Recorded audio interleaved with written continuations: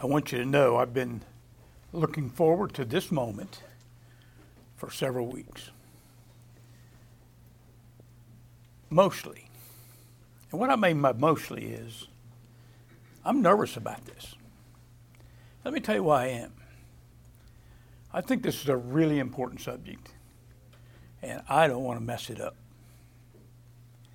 If it were so that those who take the positions I do on the Holy Spirit believe that they were somehow inspired of God, I wouldn't make any mistakes. I'd have all my grammar correct, and I would never mess up a chart. So you're going to see pretty soon probably I won't be very successful with the charts. And I will warn you, I'm a little more chart bound and probably even note bound than I'm normally used to, because there's a lot of material that we need to go through, and I want to be able to keep it before me and in my mind as I disseminate it to you. You might ask the question, are you going to answer all of our questions? I'm going to tell you, brethren, I can't even answer all my questions. But if you have questions when we're done with the series or done with the lesson, I'll do my best to say what I can say about those things. So I just ask you to be patient with me. The lesson tonight will serve as our introductory lesson. And I think we have to put a chart up already. We're just going to talk about the nature of the Holy Spirit this evening. And you may know everything I'm going to say tonight, or I may say some things to you that you have not studied before or not thought about before, or at least put together the way I'm going to try to put them together this evening. But I think it's a very important subject, and I think it's an often neglected subject. I've kind of, over the last several weeks, and I'll just tell you, when the brethren here asked me, Brother Carl called me and said, will you talk on this subject? I said, yeah, I love to talk on that subject, and I really do. I really do like to talk on that subject. But every time I talk on it, I get back in and study some more and look at it some more and think some more. So a lot of the stuff I'm going to say this weekend is things that even my brethren over on the west side have not heard. They've heard some of it, but they've not heard all of what we're going to say. I hope that you'll imbibe the things I have to say, that you'll think about them. And I'm not even going to ask you to agree with everything that I say. I'm just going to ask you to think about the things I have to say and see if I've handled the Word of God in a right way, in a proper way. I want to start this evening by talking about certain misconceptions of the Holy Spirit. And the first one is it's very popular to refer to the Holy Spirit as the Holy Ghost. And there's a reason for that. And the reason for that is that's the way it is translated into the King James Bible. And in no way do I mean to denigrate anybody using that. In fact, I kind of take offense when people say, well, the King James Bible just isn't quite adequate. I disagree with that. I don't necessarily use it all the time, but I'll just tell you, I cut my teeth on the King James Bible. And you'll probably hear me slip into that as I quote passages from time to time. But it does introduce some misleading ideas about the Holy Spirit himself by translating it the Holy Ghost. And one of the things is that it does is that it just kind of creates in people's minds something that is not really real. It's fictitious, and like it's some kind of mystical or magical being. And I think of it this way, think in terms of Hollywood-type special effects. On the way to church last Sunday morning, and I don't even know what caused that, but above the highway was a mist like a fog, but not quite like a fog, just a mist. And I joked with my wife, and I said, that is a spirit. That is a ghost. And she said, no, it isn't, and get that out of your head. but it just appeared there for a few moments and then it was gone. And that's sometimes the way people think in terms of the Holy Spirit. And it makes it difficult to think of the Holy Spirit as a real being. So I hope by the time we're done our lesson this evening that we will see the Holy Spirit as a real being, and not only as a real being, but as He truly is, as being God and one of the Godhead for us to talk about. Sometimes we see the Holy Spirit as somehow different than other members of the Godhead. And He's somehow inferior to God the Father, and even somehow inferior to God the Son. So we create a hierarchy, so to speak, among the Godhead itself. God the Father, then God the Son, and then God the Holy Spirit. By the way, feel free to take notes. Feel free to try to keep up with me on passages, but you probably won't be able to do that. So if you want these notes or charts afterwards, you can just ask the brethren, and I'm glad for you to have them. So this is sometimes our idea. It is that God the Father is somehow over the Son, as in superior to the Son, who is over the Holy Spirit, as in superior to the Holy Spirit. Now, we want to challenge that thinking a little bit this evening. We want to challenge it from a biblical perspective. And sometimes we think of it as the Son and the Holy Spirit are subordinate because of some perceived inferiority to the Father. So we'll as I said, we'll try to challenge that a little bit. And the first thing I'm just going to say is God is God. And that's how we need to see it, that God is God. And there are no degrees of being God. So the Father is not a little bit more God and the Holy Spirit is a little bit less God. It doesn't work that way. And all members of the Godhead are equal in being and in power. Now, we're going to talk about this some more, but I just want to couch it in saying, let's just think about the creation. And we're going to talk quite a bit about the creation this evening, not all the details that we find in Genesis 1 and 2 and then various other places in the Scripture, but about the creation itself. Who did the creation? Who was involved in the creation? And when we look at those things, we're going to see that all members of the Godhead were involved in the creation, and they were equal in power in what they were able to do and what they did do. The Holy Spirit is equal to the Son, and the Son is equal to the Father. I'm sure there'll be questions in your mind where you say, well, what about the Father? What about the Son? What about the Holy Spirit? We're not really trying to disseminate that this evening. We're not really trying to explain all that. But I'm not trying to keep you from asking the question. That's not really the purpose of what we're trying to accomplish this evening. But we will address some of that in our lesson. Here's a neat chart. And I'll tell you, I thought I came up with that chart. And then I find it everywhere. So I do believe that I, in studying, said, this is the way this works out. Oh, I don't mean this particular chart. I mean this concept that I did that and I had that idea. But then I said, the good thing about that is, brethren, a lot of people have seen this very same point. And you can, in fact, if you Google that, I'm sure it'll come up with, 30,000 in 0.2 of a second or something. That kind of thing will come. But you see the importance of this chart.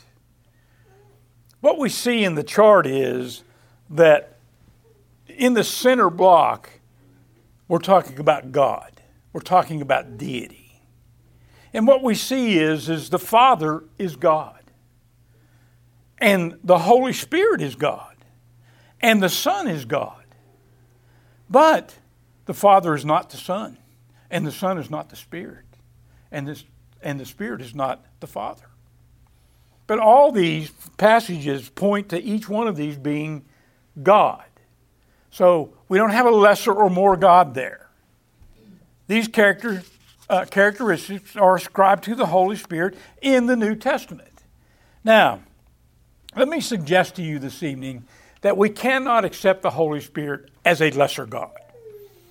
He's not a lesser God in some way. And I'm going to change directions just a little bit because I want you to focus on that idea by seeing how sometimes others do the similar thing to Jesus Christ. For instance, the Jehovah's Witnesses try to do this with Christ. And what they do in their translation, and you note I put that in quotes because there's some real serious questions about it being actually a translation at all. And I'm not here to talk about that this evening, but I also don't want you to think I think that's a legitimate translation. We just have a little bit of difficulty with it in this particular passage. I have a lot of problems in a lot of different passages, but what they do in John chapter 1 and verse 1 is, and first I want you to see the New King James in that, and it's very similar. If I had a long time to talk this evening, I would tell you about a personal experience I had about looking for another translation that translated it the same way that the New World Translation does it. If you want to know about that and you remember, ask me afterwards and I'll tell you that. But what we find is in the New King James it says, "In the beginning was the Word, and the Word was with God, and the Word was God." And this is representative of every major and accepted translation that I know of. The Word was God. But this is what the New World Translation says. "In the beginning was the Word, and the Word was with God, and the Word was," you see that? "Was a God." And this change makes Christ a lesser entity in the Godhead. And that may begin to build that idea of some sort of inferiority in relationship to the Father. Now, I'll just tell you, that's exactly what they intend with this. I'm not misinterpreting that. It makes him something less than deity. And it actually intends to delegate him as a created being. So the change makes Christ a lesser entity in the Godhead, and it makes him something less than true deity. Remember what we said? God is God, and they're equal. So if you make him less than that, he's then less than God. All right? Now, if we consider the Holy Spirit to be something of a lesser God, we do the same thing. So we have to be careful about that. There's only one God. Well, that gets into a big discussion of which we don't have time for about how this all works together, but at least I think we'll say some things that will help us to understand this working together.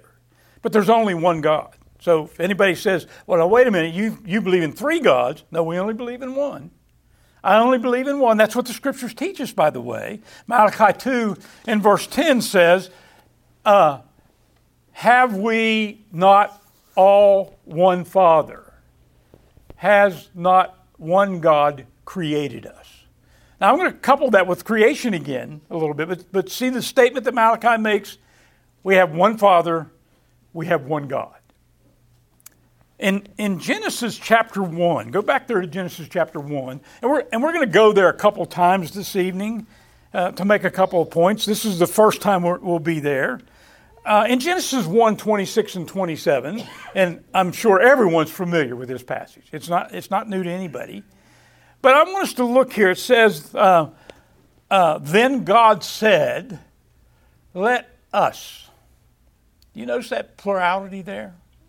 Let us make man in our image, according to our likeness. Let them have dominion over the fish of the sea, over the birds of the air, over the cattle, and over all the earth, and over every creeping thing that creeps on the earth. So God created man in his own image. In the image of God, he created him. Male and female created them.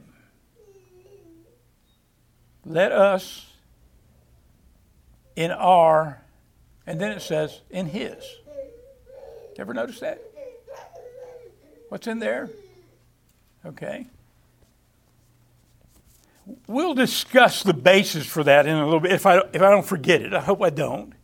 We'll discuss the basis of that in a moment. But I want us to see that God is spoken of in both the plural and the singular in this passage, in our English translation. But there's a reason for the us and our in that passage. And it has really to do with who he is. There's one God, but there are three members in the Godhead. And so I would conclude, if any member of the Godhead is inferior to another member, there's more than one God. I don't see how you can come to any other conclusion than that. There's more than one God. So in being and in knowledge, in will and power, all three members of the Godhead are one. And by that I mean they're equal. They're one, they're equal. Now, what would help us to see that? Well, let's look at John 16, verses 12 through 15.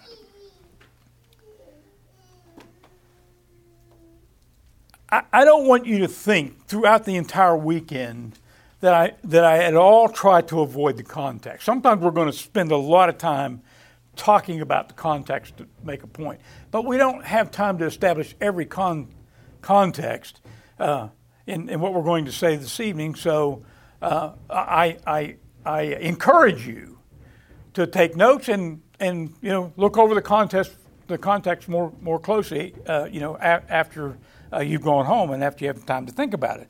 But Jesus says here in John 16, and we want to talk about what the Father says, or what he says about the Father and what he's going to do. And the subject here is really unity. And he says, I still have many things to say to you, speaking to the apostles, but you cannot bear them now. However, when he, the Spirit of truth, has come, he will guide you into all truth. For he will not speak on his own authority, but whatever he hears he will speak, and he will teach you the things to come. He will glorify me, for he will take of what is mine and declare it to you. All things that the Father has are mine. Therefore I said that he will take of mine and declare it unto you. What is his point there? He will take what is mine, he will declare it to you. What is the point that he's making there to his apostles? Well, I'm sure there's more to the passage that I'm going to say this evening, but at least I glean this from that passage, and it is that the unity of the Father and of the Son and the Spirit are exemplified in a perfect oneness. There's no variation in their desire, in their goal, in their purpose, and in their accomplishment. It's all one. It's unity in this passage that's being talked about. So I want us to make a little bit of a transition and talk about the delivering the message. And what we find is that the message that was delivered was the message of the Father. Various times he said, I will not speak of my own, but I'll speak that which is of the Father. It's of the Father. But what we need to conclude, or what we need to see is the message of the Son was exactly the same. And we also need to see that the message of the Holy Spirit was exactly the same. All of these were in complete agreement. And what we find is the Holy Spirit delivered the same message as the Son, which was as the same as the Father. Jesus didn't say the Holy Spirit was going to come and reveal something new to them, something different to them. He's going to deliver all, and there's some things that they were not ready to receive or have, but it wasn't going to be any different than the message that he'd already given them. What is the equality of the Godhead? Well, let's go back to the creation. Let's think about the creation.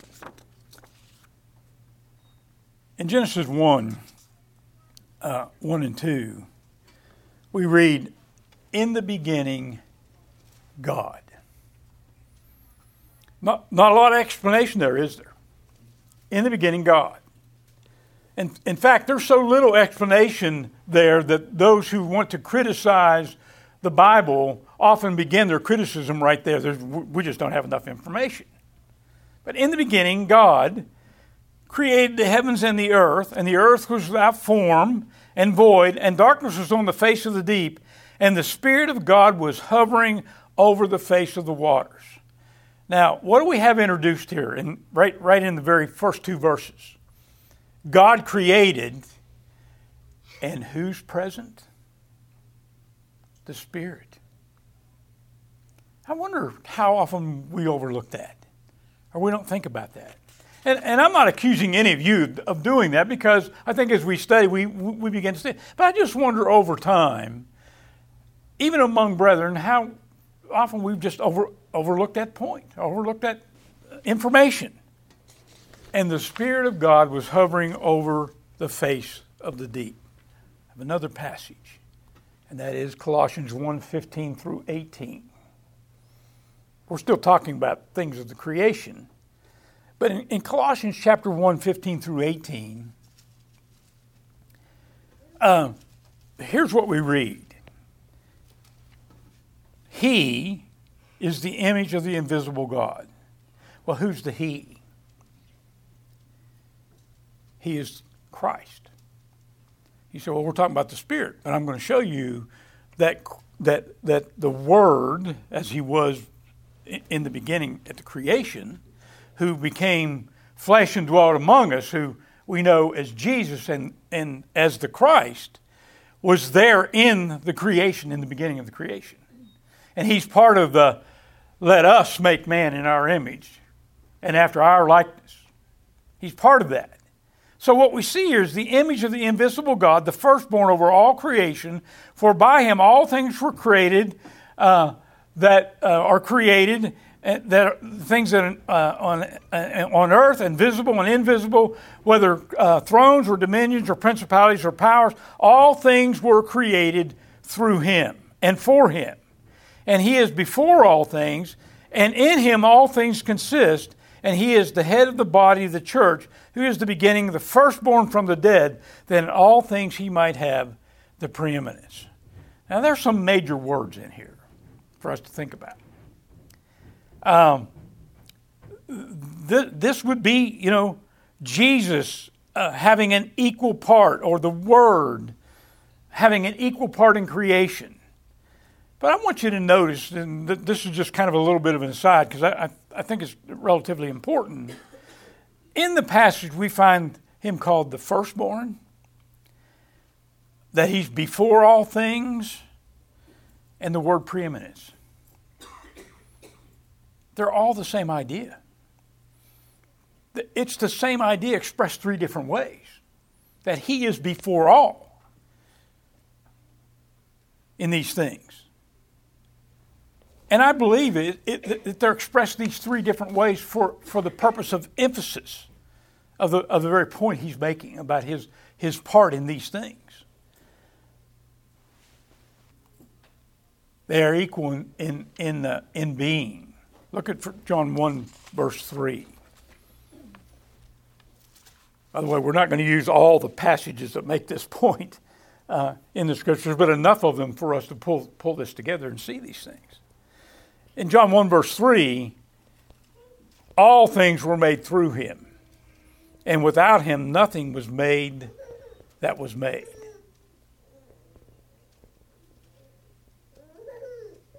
And I'll just let that fall right there. I think it's a good thing for us to see. Okay.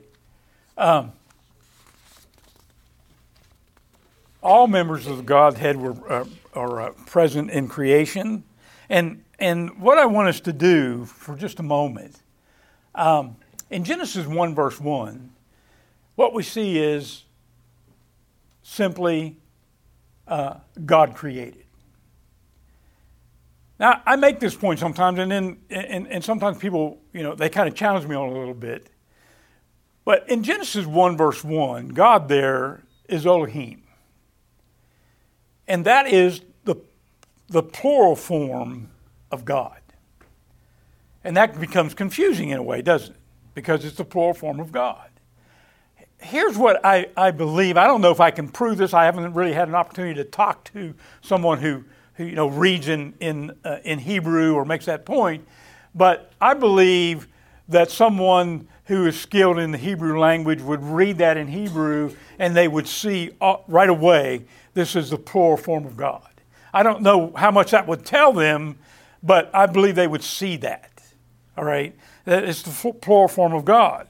And so thusly, the let us and our likeness in the narrative is a legitimate way for us to see that. And sometimes critics say, well, in other places, even in the Bible and in the Hebrew, this word is used in the sense of simply God's. And they cite passages like Genesis 3 verse 5, you shall be as gods, or Genesis 31 verse 30, and a variety of others. That you have when Laban said, you have stolen my gods.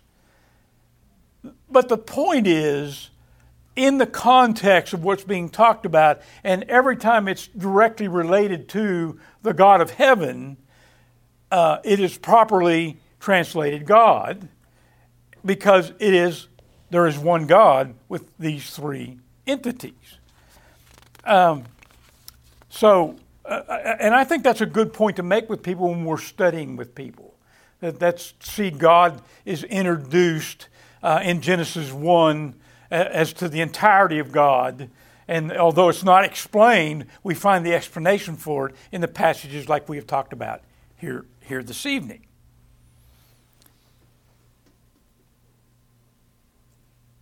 So all three are God and all are equal in their existence. They're also equal in will. The Father and the Son are one. And look at John chapter 25, verse 25. And what we see in John 10:25, Jesus answered them, I told you, and you do not believe, the works that I do in my Father's name bear witness of me. But you do not believe because you are not of my sheep. As I said to you, my sheep hear my voice, and I know them, and they follow me. And I give them eternal life. Now, I want you to see the emphasis here. I give them eternal life. All right? I give them eternal life. And they shall never perish, neither shall anyone snatch them out of my hand. And that's often quoted. But notice he says, my Father who has given them to me is greater than all, and no one is able to snatch them out of my Father's hand. I and my Father are one. So the emphasis is, I and my Father are one. And sometimes people point to my Father who's given them to me is greater than all, and we miss who he's greater than. He's not saying, it's not even a possibility in the passage. He's saying he is greater than me. That's not the subject. He's greater than those who could snatch them out of the Father's hand. All right? And so the all here does not include the deity that he's talking about in the passage. But notice he says, there are works that bear witness of me. I give eternal life. No one shall snatch them out of my hand, and they cannot be snatched out of my Father's hand. I and the Father are one. Their purpose and their goal and their achievement is one. You can't take them from the Lord's hand, can't take them from the Father's hand. Okay? So the message of the Father and the Son is one. John chapter 12, verse 44. Then Jesus cried out and said, he who believes in me, believes not in me, but in him who sent me. By the way, let me just make this little side point. The Jews did not miss this point. When Jesus was saying these things, the Jews understood what he was saying. Sometimes we don't, but they certainly did. And that's why they got so angry with him, because he was talking about being equal with and being God. And that disturbed him. He says, he who believes in me believes not in me, but in him who sent me. And he who sees me sees him who sent me. I have come as a light into the world, that whoever believes in me should not abide in darkness. And if anyone hears my words and does not believe, I do not judge him, for I did not come to judge the world, but to save the world. He who rejects me and does not receive my words has that which judges him. The word that I have spoken will judge him in the last day. For I have not spoken, he says, of my own authority, but the Father who sent me gave me a command, what I should say and what I should speak, and I know that his command is everlasting life. Therefore, whatever I speak, just as the Father has told me, so I speak. Now, what is the point? What is he talking about here? What are we to understand from this idea? And well, we might just back up and then ask a question. I ask myself questions, and that's how my lessons come out. I ask questions, and then I try to discover the answers. Why does Jesus speak of doing the will of the Father if they're equal? I mean, I've made I think a pretty big point, and I hope a strong point to show that they're equal. Why does Jesus speak of doing the will of the Father if they're equal? If he's fully God, and as we said, God is God, there's no lesser God, then why does he do that? Well, let me say to you, in his incarnate or his human existence, he chose to be submissive to the Father, not inferior. So if we make that transition from saying to be submissive to being inferior, we make a fatal mistake in that. All right? Now, how do we know that? Philippians chapter 2, verses 5 through 8. And I wish I could tell you everything about everything that this passage means. But I've been looking at it for a long time, and I still don't know how always to describe it. But let's read it. Let this mind be in you, which is also in Christ Jesus, who being in the form of God, did not consider it robbery to be equal with God, but made himself of no reputation, taking the form of a bondservant, and coming in the likeness of men, and being found in the appearance as a man, he humbled himself, and became obedient to the point of death, even the death of the cross. Now, when I say I don't know everything about that passage, I don't. But I know a lot about that passage. There's a lot of good things in that passage. But what we see is, for the purpose of our lesson tonight, that he says he made himself. That's a choice that he made.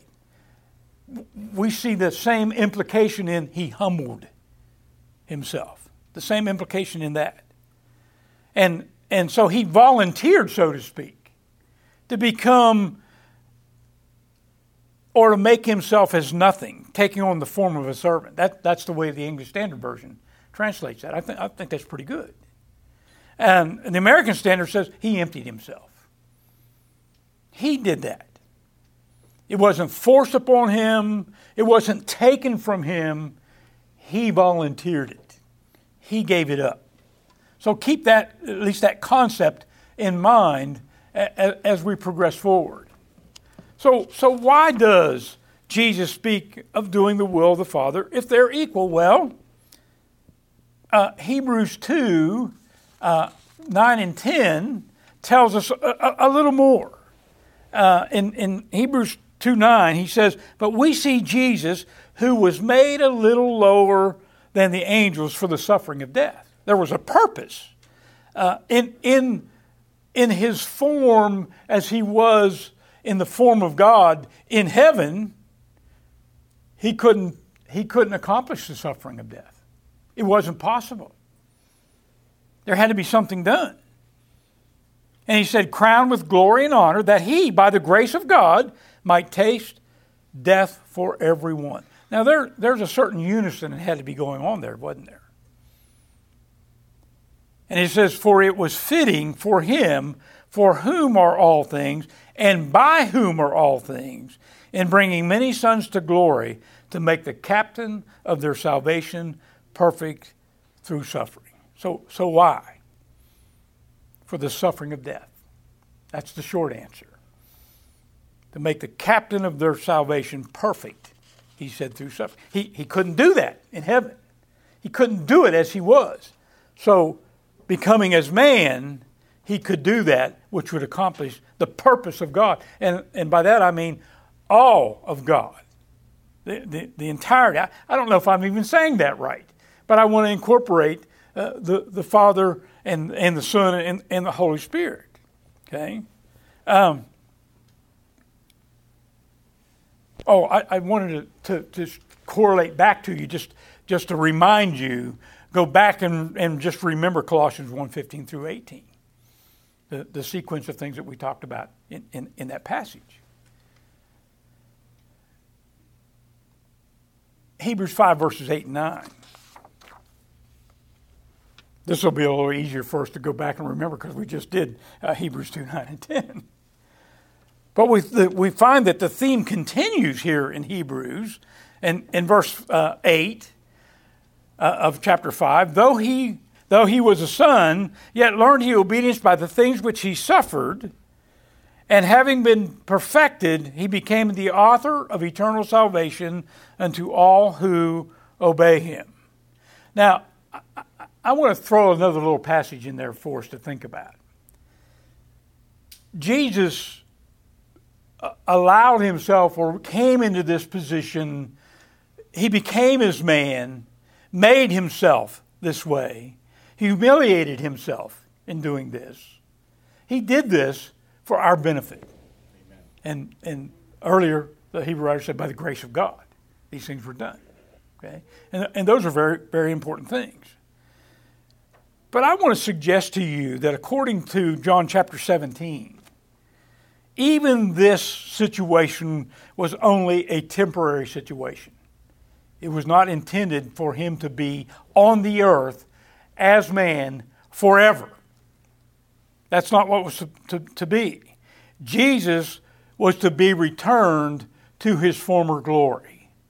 And let's turn to John 17 just to look at that passage for a second. John 17, beginning with verse 1. Jesus spoke these words, lifted up his eyes to heaven, and said, so what do we have here? We have a prayer. Jesus is going to pray. He said, Father, the hour has come.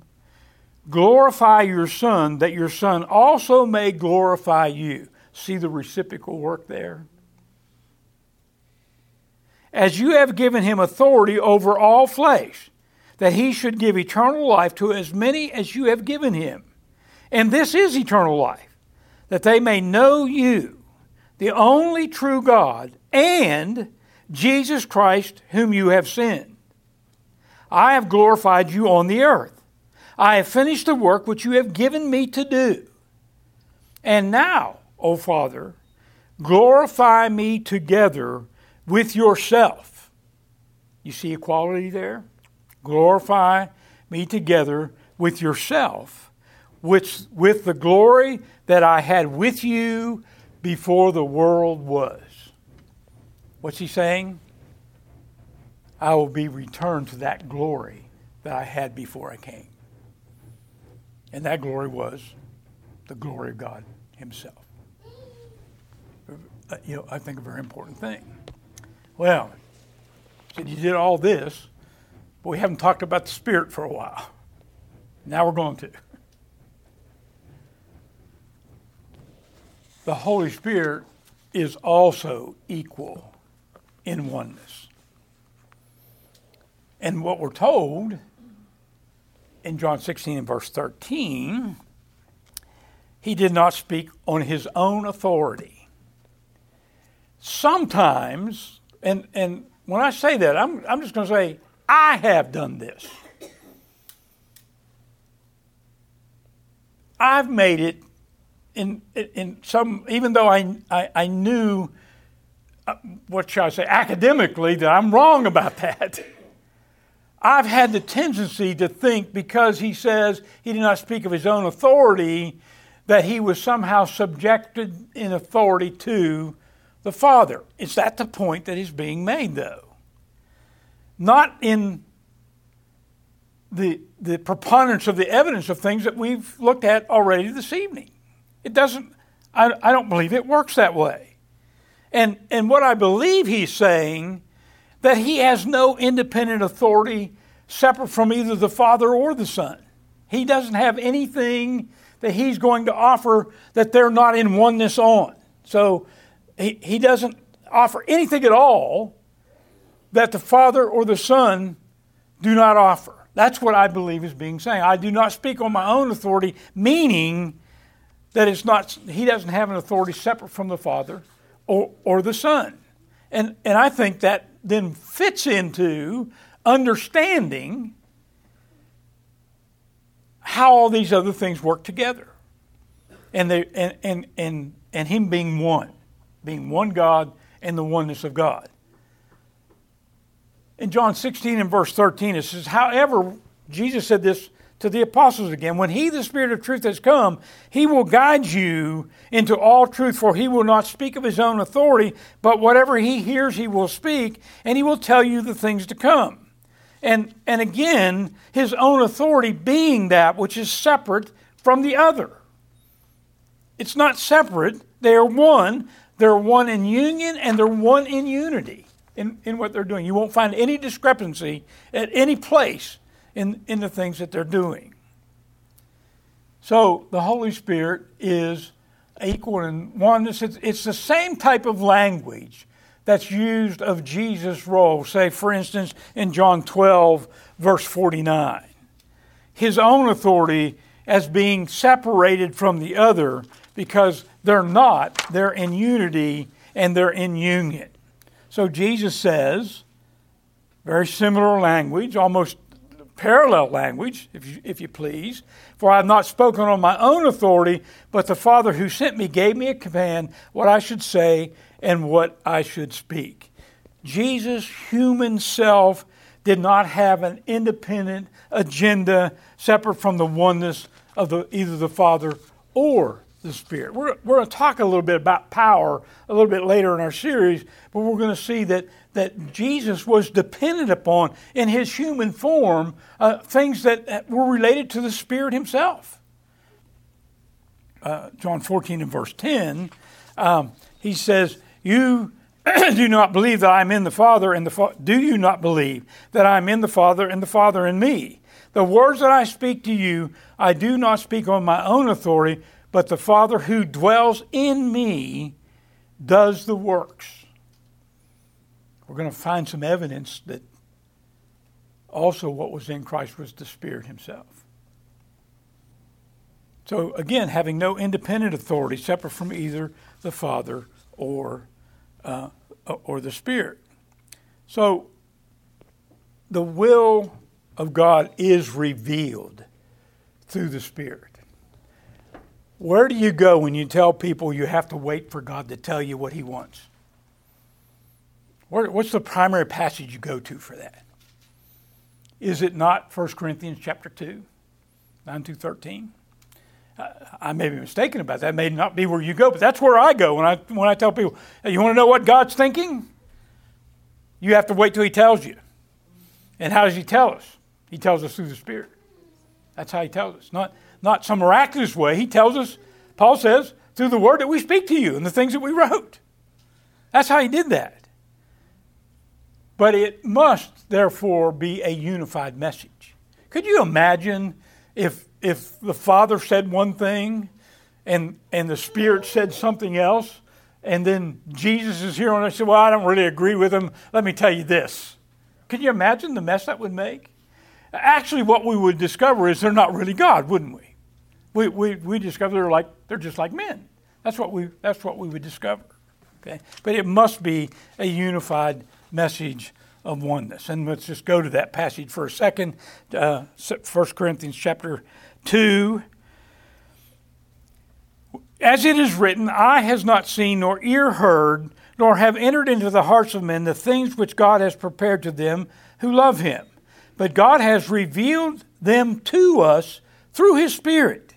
For the Spirit searches all things, yes, the deep things of God. For what man knoweth the things of a man except the spirit of man which is in him? And I like to do a little experiment here. If you'll just give me a couple minutes to do that. I like to do this to people. Especially when I'm studying with them, we're trying to make this point. I'm thinking of something right now. Does anybody know what I'm thinking about? The truth is, and by the way, if one of the gentlemen spoke up and said, "This is what you're thinking," and you hit it, I would tell you that's what I was thinking. But I think we could go all night and you would never tell me what I was thinking. Now I'll tell you what I was thinking, because you might say, "Well, it's related to the lesson, something about the Holy Spirit, something about the points he's making." I'm wondering who made that ship back there on the top of that cabinet. You would have never thought of that, would you? The point he's making here is you can't even know what a man is thinking. How can you know what God is thinking unless God reveals it to you? And he reveals it to you through his Spirit. That's what I mean when I tell people, you have to wait until God tells you what he's thinking before you know what he's thinking. Because I have people tell me a lot of times, "Well, I think God thinks this," or "I think God likes this," or "I think God Well, the only way you can know is if God tells you that. And that's what this passage is at least partially about. What man knows the things of a man except the spirit of the man which is in him? Even so, no one knows the things of God except the Spirit of God. Now we have received not the spirit of the world, but the Spirit who is from God, that we might know the things that have been freely given us by God. These things we also speak, not in words which man's wisdom teaches, but which the Holy Spirit teaches, comparing spiritual things with spiritual. So, if I read it in God's Word, I can tell you this is what God was thinking, because he told those who wrote it down, and when we read it, we can know what he said. I know that.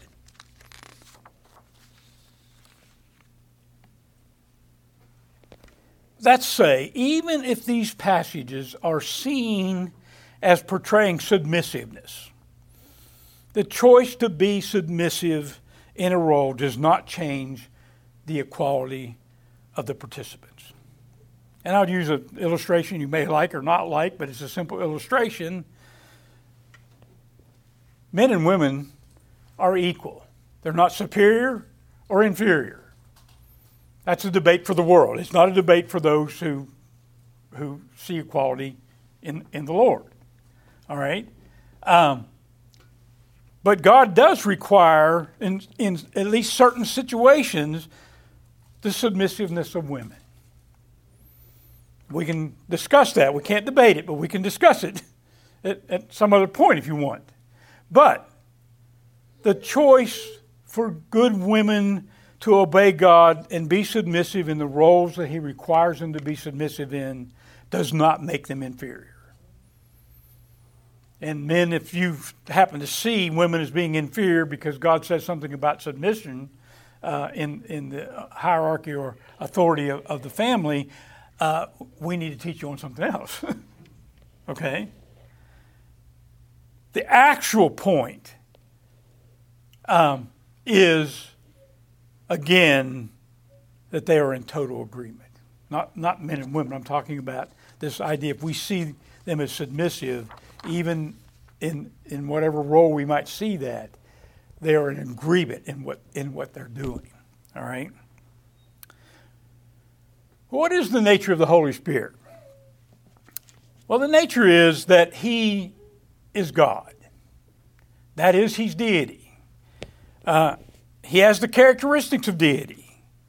And, when I say, well, what passage reveals that to us? I'll try to do this rather quickly, but I want you to think in this regard. There's no passage that is as clear as John 1 and 2 on the Holy Spirit. I mean, that's about as clear as you can get. In the beginning was the Word was with God, and the Word was God. End of story. That's it. it's not said quite that clearly anywhere that I'm aware of in the Scriptures, but it's said pretty clearly in passages like Acts 5, 3, and 4, and verse 9.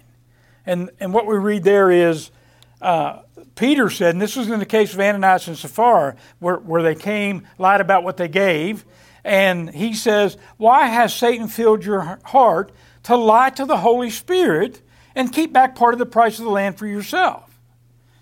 And then he says in verse 4, he says, you have not lied to men, but to God. So what's the antecedent there to God in verse 4?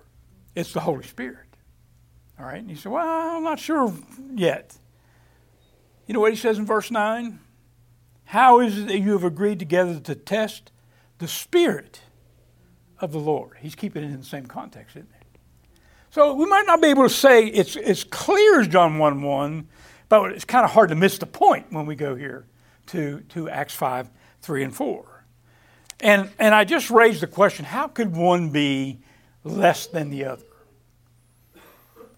Now, I admit this morning, I'm going over my notes again, thinking, what do I want to say? And I added a couple of charts. So we're into that right now. In Luke chapter 1, verse 35, it says that the angel answered and said to her, the Holy Spirit will come upon you, and the power of the highest will overshadow you, and therefore also the Holy One who is to be born is to be called the Son of God. Now the point I'm simply making there, I don't have a chart on this, but the point that I want to make here is that the Holy Spirit, the power of the highest, the Father, and the Son of God, Jesus Christ, in this passage are inextricably connected. They're all in the same passage, having the same weight. And I think that's important for us. How can one be less than the other? All right? We can know of his deity by observing the characteristics of deity. He's eternal. He was present at creation, continues to now.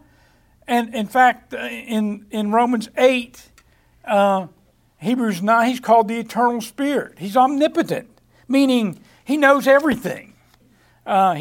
Omnipotent means he's all-powerful. The power of God is expressed through the Holy Spirit. And it's really shown in the power of miracles, is the power of God, which is the power of the Holy Spirit. Jesus said he cast out demons by the Spirit of God. In Romans 15, Paul says his works were confirmed by the power of the Spirit of God. He's omnipotent, and meaning he's unlimited in creative power. Where was he limited? He's in the creation. He did the creation. We spoke of that several times this evening.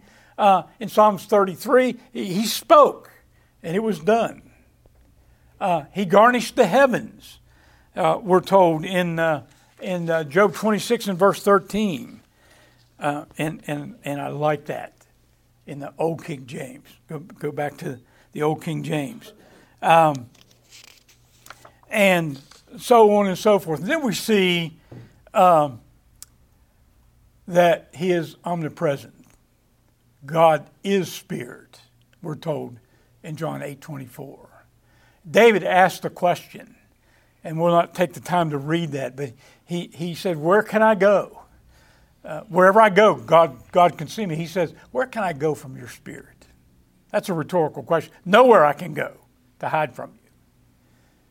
And we find that he dwells in the church, 1 Corinthians chapter 3 and verse 7, and that he dwells in individuals, 1 Corinthians 6:19 and 20. He's also omniscient, meaning he knows everything. In Psalms 139, I've lost track of where I am. Again, he said, where can I go from your spirit? In 1 Corinthians 2, we've noted that no one knows the things of God except the Spirit of God. But I see in 1 Peter chapter 1 and verse 2, he said, elect according to the foreknowledge of God the Father, in the sanctification of the Spirit, in obedience and sprinkling of the blood of Jesus Christ. Do you see how, again, they're inextricably connected together again? You can't separate them as we go through the Scriptures. Now, I'm done. Well, almost. I'm just going to leave you with this chart. Here are characteristics that are ascribed to the Holy Spirit. And you might run right down through there really quick and say, well, you missed this one or you missed that one, and I can add it to it. But this gives us a rundown, doesn't it? Do you notice anything, brethren, in this chart? In a summary of the things that we've said? All of these are attributes that are ascribed to the Father, to God. So what conclusion must you come to? So this has to do with the nature of the Spirit. Thank you for listening. Lesson's yours. Tomorrow, the Lord willing, I think the next lesson, what is the work of the Holy Spirit? You may have them all memorized, you may know what they are, or you might be surprised that some of the things that the Scriptures say are actually the work of the Spirit that we don't give a lot of thought to sometimes. So we're going to try to do that tomorrow. Thank you for listening.